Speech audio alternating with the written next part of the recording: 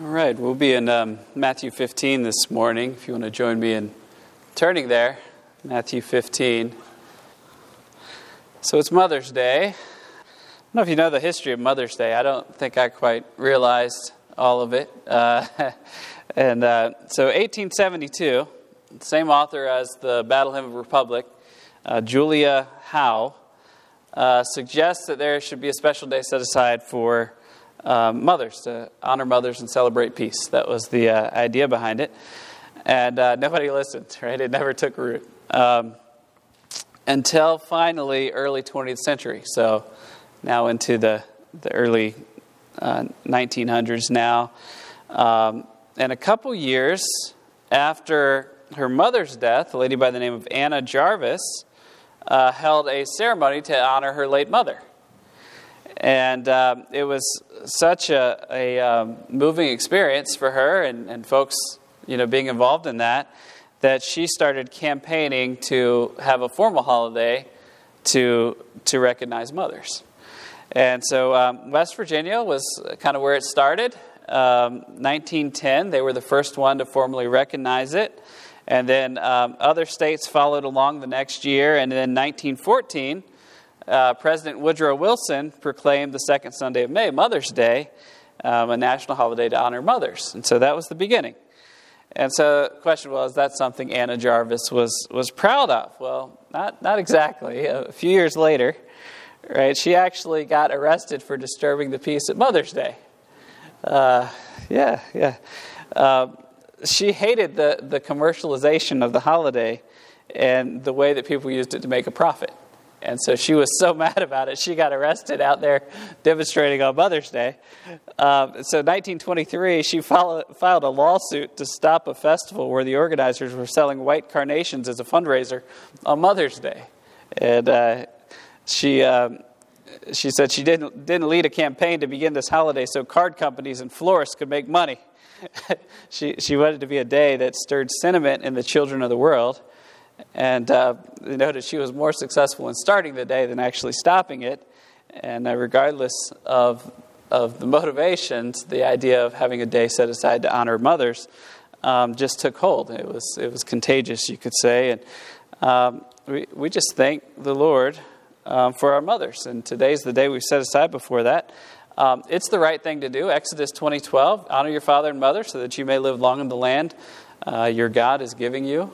And we are to honor our fathers and mothers, and certainly an appropriate thing to do. So, titled this morning's message, The Woman of Great Faith. And, there are a lot of women in the Bible, a lot of women that we could pull out and recognize today, a lot of mothers in the Bible that are certainly worthy of our consideration. And you saw a lot of those mothers in the video, right? And so, whether you're talking about Moses' mother, Jochebed, or you're talking about Samuel's mother, or you go through the list, and even Mary, mother of Jesus, a lot of good choices, right, to go through. Proverbs 31, the Proverbs woman, is obviously one that is popular today.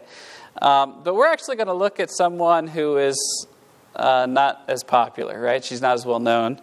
And yet she's a woman of great faith and a woman who received answer to her prayer. And it specifically had to do with the fact that she is a mother. So, passage this morning, Matthew 15, beginning of verse 21. If you follow along with me, I'll read it aloud.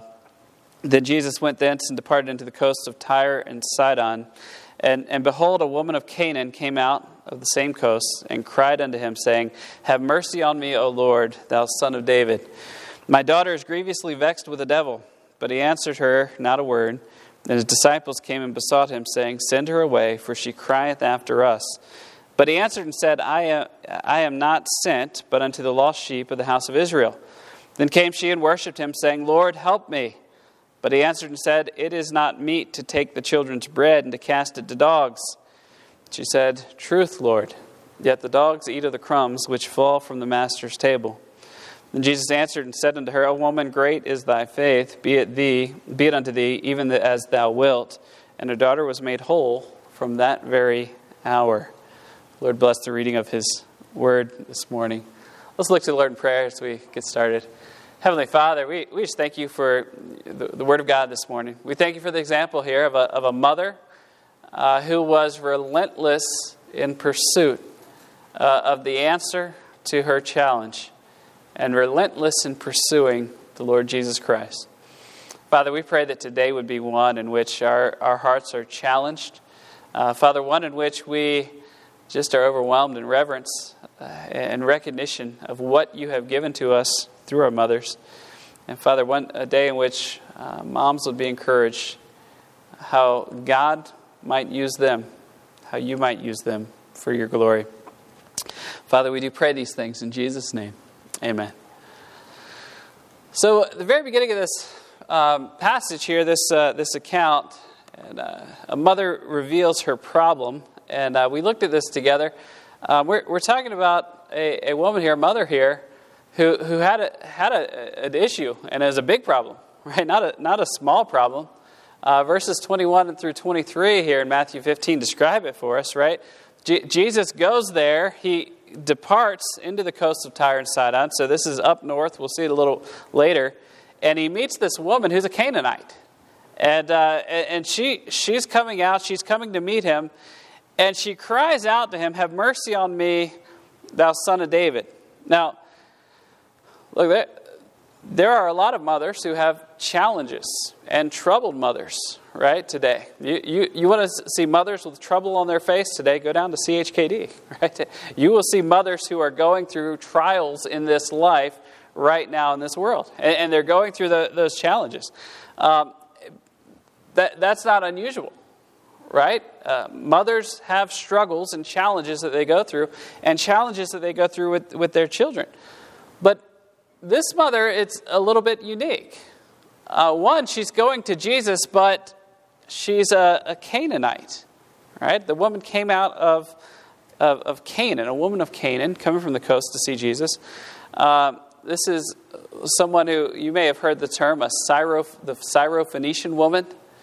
I don't know if you've heard that term before, but sometimes that's the term used to describe her. That's the area that she's coming from. Okay, so sometimes she's called the Syrophoenician woman. So if you're wondering who that was, that's her.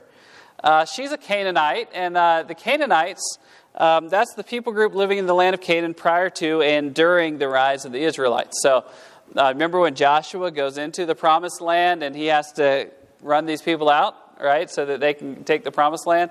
Those were the Canaanites. That's who were there. And they were a people group who had rejected God long ago. God had sent people along the way who had declared to them who was the true God. And they continued to reject them year after year for an extended period of time until finally, in judgment, God sends the Israelites back into the promised land and expels the Canaanites from that location. And so that's the history, that's the group. And the Canaanites, remember, as they dwelt among the people of Israel, they weren't reformed, right? They didn't change their ways. They still worshiped false gods. In fact, they took the Israelites and brought them into the process of having them to worship false gods as well. Right? They used their influence, their ungodly influence, on the Israelites to pull them away from God. And so that was the Canaanites. So by her people group, she is from Canaan. She's one of the Canaanites. Her culture, her language is Greek, so she is speaking and would have known the trade language of the day. Her religion, to this point, is pagan, and the Canaanites worshiped false gods. Let me just give you a couple ideas, and you'll recognize some of these names. Some of the gods that were prevalent in Canaanite worship during that day. One was the god they called El. They just used the term. It just means God, but they just considered him the supreme God. And so they would look at him as a supreme deity, a creator of the earth. But he was not Yahweh. He was not the God of the Bible. Okay, so different God, but someone they called God. Also, you may be familiar with the name Baal, right? Baal. Sometimes they would call it Baal Shamim, which means Lord of the Heavens. And they would worship this false god as being kind of an important and supreme god. In fact, at this time, Baal starts to replace El as the top god within Canaanite religion. And so there's a little hierarchy there. We like Baal better. He's helping us out more now. It wasn't as though, this was not what we call monotheism. There was not one God, right? There are multiple gods. And at different times, which one is helping me out more? That was part of what was going on in their mind. In fact, Baal was kind of linked with Zeus at times, right? And considered going back to the Greek influence there. Asherah, you probably have heard that name in regard to Asherah poles and other false worship. That was going on in Canaanite worship. And there were other gods as well, right? There were many other gods. There were other practices. But there was a change that takes place in this woman, a change that takes place in her heart.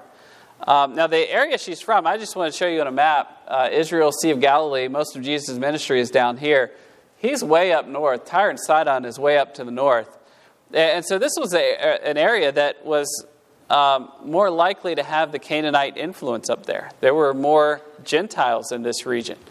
And so, in fact, the disciples were kind of on Jesus. Why in the world are you even going in this area at all when he was planning to go up there for the sake of ministry?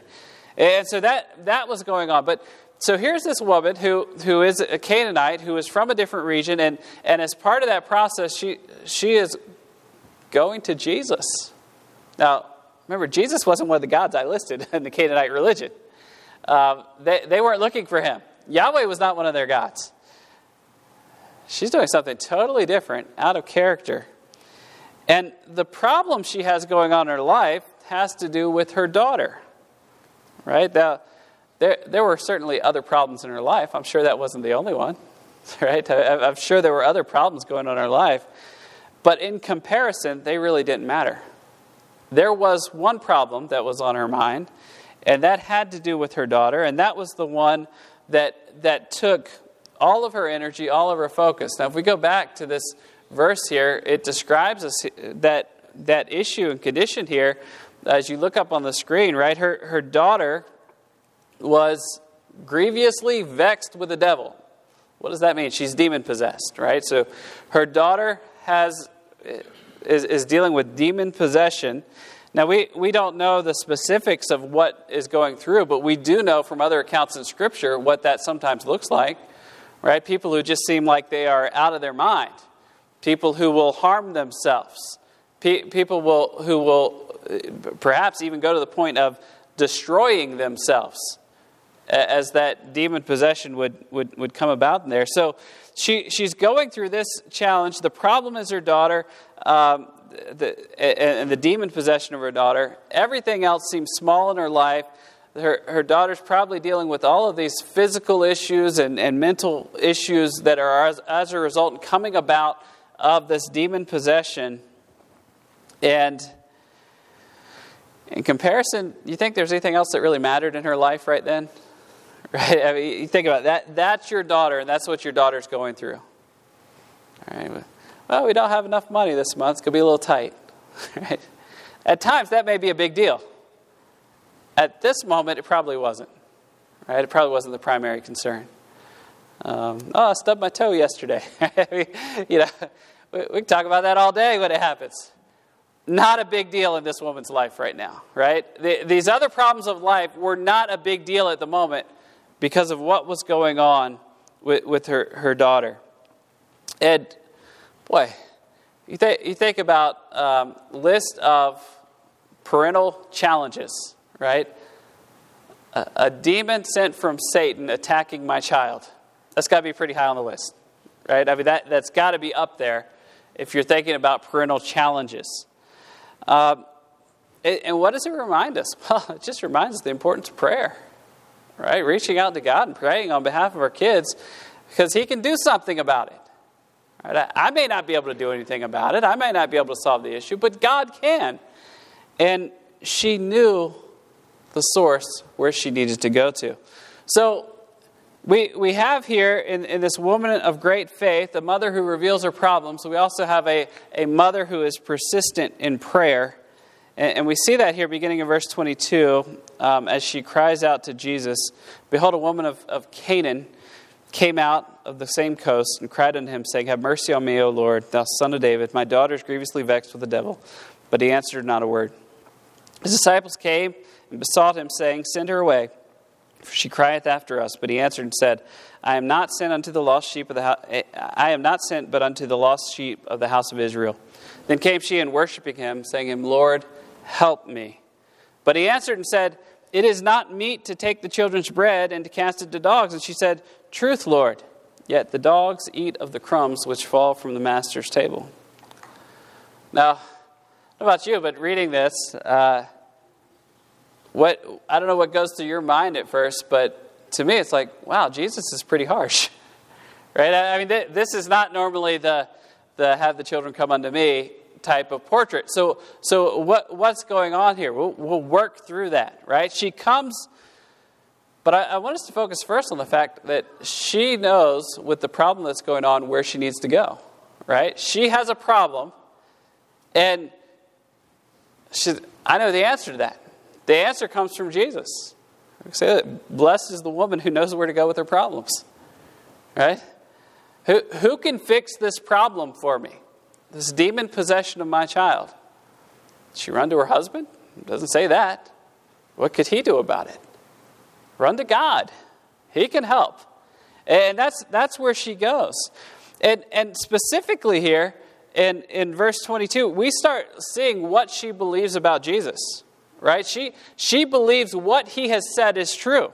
She describes him. Have mercy on me, O Lord, thou son of David. Right? She's recognizing him as master, but not just that. Son of David, he's in the Davidic line. He's the one called by God.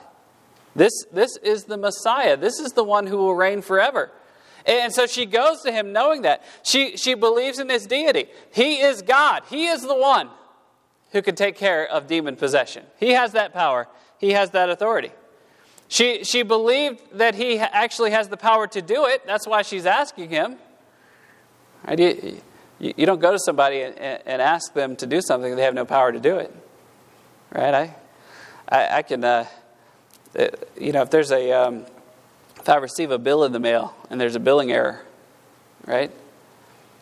I don't call a different company to ask them to fix it, right? I call the one who sent the bill. Why? They don't have any power over that bill. It doesn't, it wouldn't make any sense. But she knows that Jesus has power in this area. And so she goes to him and she trusts him and knows that he can answer her request. And not only that, she persists enough in belief that he actually cares and would answer the request. So what are some of the challenges that she goes through? We consider it just a little bit, but the first is that she asked to begin with, and Jesus' response is actually he doesn't answer. The text says he answered her not a word. Right? You cry out to Jesus for help, and he says nothing. What's going on, Lord? Where are you at, Lord? Aren't you supposed to respond, Lord? It's hard to imagine. And it's not as though she's not in emotional distress. I mean, she is in distress over her daughter right now. She is begging. She is pleading for the sake of her daughter. And Jesus doesn't answer. We get to this description here where Jesus provides an answer later on, right? The disciples say, send her away, right? They want her to send away. That comes after that. Send her away, Lord. We don't need her around here. But that doesn't discourage her. But what does happen, right? There's a description. Jesus does answer, and he says, I'm not sent but unto the lost sheep of the house of Israel. In other words, you're a Canaanite. I didn't come here for you. I came here for Israel now. That's where I'm supposed to go. What's her response? She goes right back to Jesus, worshiping him and declaring, Lord, help me. And so he answers, he says, it's not meat, it's not good to take the children's bread and cast it to dogs. Now, that's pretty harsh. Right now, dogs was a term and used of Gentiles, right? Those who were outside of Israel. It was not a particularly nice term. In the original language, Jesus does soften it a little bit. He says little dog, right? He softens it slightly. I mean, you can almost understand the situation, right? Here is somebody, and he is setting up a test, and yet in the midst of her need, he's not going to use the term without at least softening it a little bit. Right? He says, little dog. I don't know if our Lord blushed, but that kind of just goes through my mind, right? As he lays out this test before her. And her response, and Jesus knew the response from the beginning, right? He knew what would happen. Her response here, truth, Lord, yet the dogs eat of the crumbs which fall from their master's table. You're not lying. You came here for Israel. I know that. What you're saying isn't a lie. You're right. I believe you, Lord. But don't you have a little bit left? Talk about persistence, right? In spite of discouragement. Can you imagine anything more discouraging than you go to Jesus with your problems and he says, I didn't come here for you. I'm here for Israel. And she says, yeah, I know. But I think you still got a little something for me. What faith, right? What persistence. I mean, she is here worshiping Jesus as God. I mean, she's not arguing with him. She's not saying, no, you're wrong. You didn't say the truth. Or what you said is false. She didn't say that. She said, you're right, Lord. And what you said is okay. And I will worship you as God because you are my God. But I still have a simple request for you. And it's that you heal my daughter. And Jesus makes these statements, and they seem so strange to us. That term and that description that just seems so difficult. Let's talk just a little bit about this idea of what Jesus came to do. You know, throughout Jesus' ministry, as he is on the earth, he spends his ministry focused on the Jewish people. Why does he do that? Well, part Scripture prophesied that he would, that the Messiah would do that. But after Jesus' resurrection, then a change takes place. The apostles' ministry expands, and now it's expanding throughout the whole world. It's expanding also to the Gentiles. And Matthew in particular makes it very, very clear because he emphasizes these two phases of the ministry. Right? That Jesus came first to the Jew and then to the Greek. That the gospel was first for the Jew and then later to the Greek. And that it would expand out in history. And so, what's the reason that Jesus refused her request? Was it because she was a Canaanite and somehow not worthy? No. Right? It wasn't that. It had nothing to do with the fact of where she came from. In fact, he came to save the whole world. So why would he refuse the request? Well, there was a priority. He came to be the Messiah and to go to his own people first. And the timing wasn't for the expansion of the ministry for all the Gentiles yet. That timing would come. And yet here's this mother of great faith, and she looks to Jesus and says, yeah, you're right. You're right. But give me just a little bit. Right? Give me just a little, just a crumb, Lord, for my daughter. That's all I ask for. I don't need everything now. Just give me a crumb. What faith, right? Here's Jesus. He's testing her faith. He knows her response. He is not somehow dispassionate or removed from the situation. He knows the struggles of her daughter even better than this mother does. And yet, he answers her request. Thirdly, we see very simply a mother receives a promise from the Lord. Verse 28 says it this way. Then Jesus answered and said unto her, O woman, great is thy faith. Be it unto thee even as thou wilt. And her daughter was made whole from that very hour. And that's pretty good when Jesus cries out and says, "Great is your faith." It's interesting that in that process, right, his declaration toward her is, "Great is thy faith." Isn't that so much better than saying, something just like, "Great is thy beauty," "Great is thy professional success," "Great is thy influence"? We're in a day and time where there are influencers, right? Influencers today. That's a new thing. What's your job? I'm an influencer. Right? It's a very interesting position. I can't imagine having that job. But people are out there. They just try to get people to buy things, and so they make these little videos of their lives and stuff like that. And they're influencers. Now, did this woman have a long-lasting influence because of her faith? Yeah, for generations and generations, she has been put on display through the Word of God of what great faith looks like. So much so that Jesus himself gives that declaration. It's not too often that Jesus declared to somebody, "You have great faith." We just went through Mark. It doesn't happen all that often. And here he is giving that declaration, not to one of Israel, but to a Canaanite. Perhaps a little bit of foreshadowing about how Jesus' own people would reject him and the gospel would spread throughout the Gentile world. But that very hour, Jesus responds, and her daughter is made whole.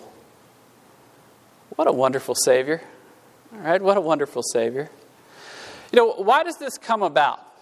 Was it because somehow this woman was special and others weren't? Well, no. It had nothing to do with anything about where she came from, her influence, her power, her authority, any of those things. It had nothing to do with that. The one area that Jesus points to is very simply her faith, right? Her faith. And that was the difference, right? That was the thing which Jesus recognized and said, basically, because of your faith, she's healed. Because of your great faith. And I want to consider that this morning in terms of moms and mothers, right? Mothers do a lot of great things. I'm thankful for that.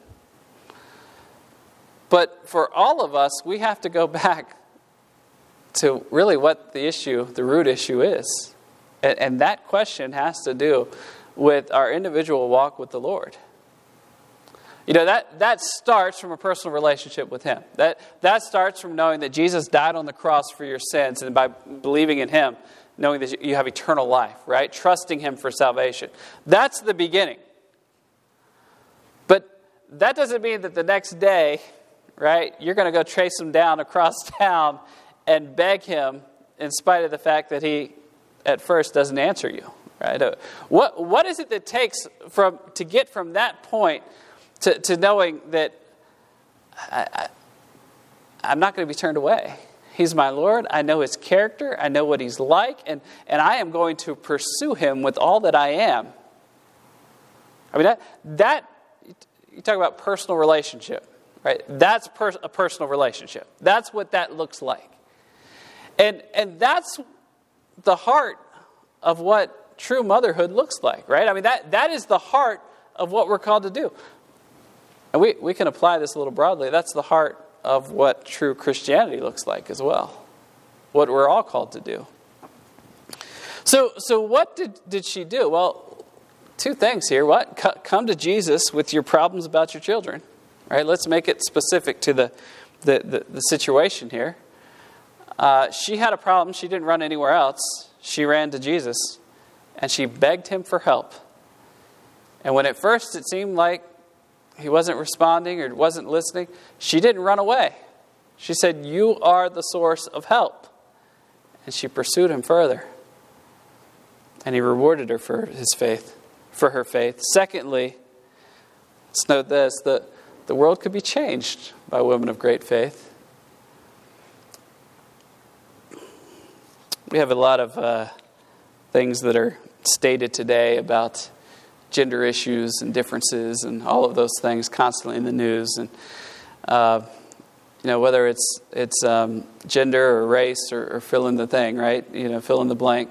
There are going to be a lot of issues that have the intention of separating people into categories and groups and dividing us into different ways. And some of those things say, well, you can never do this, or you won't do this, or whatever.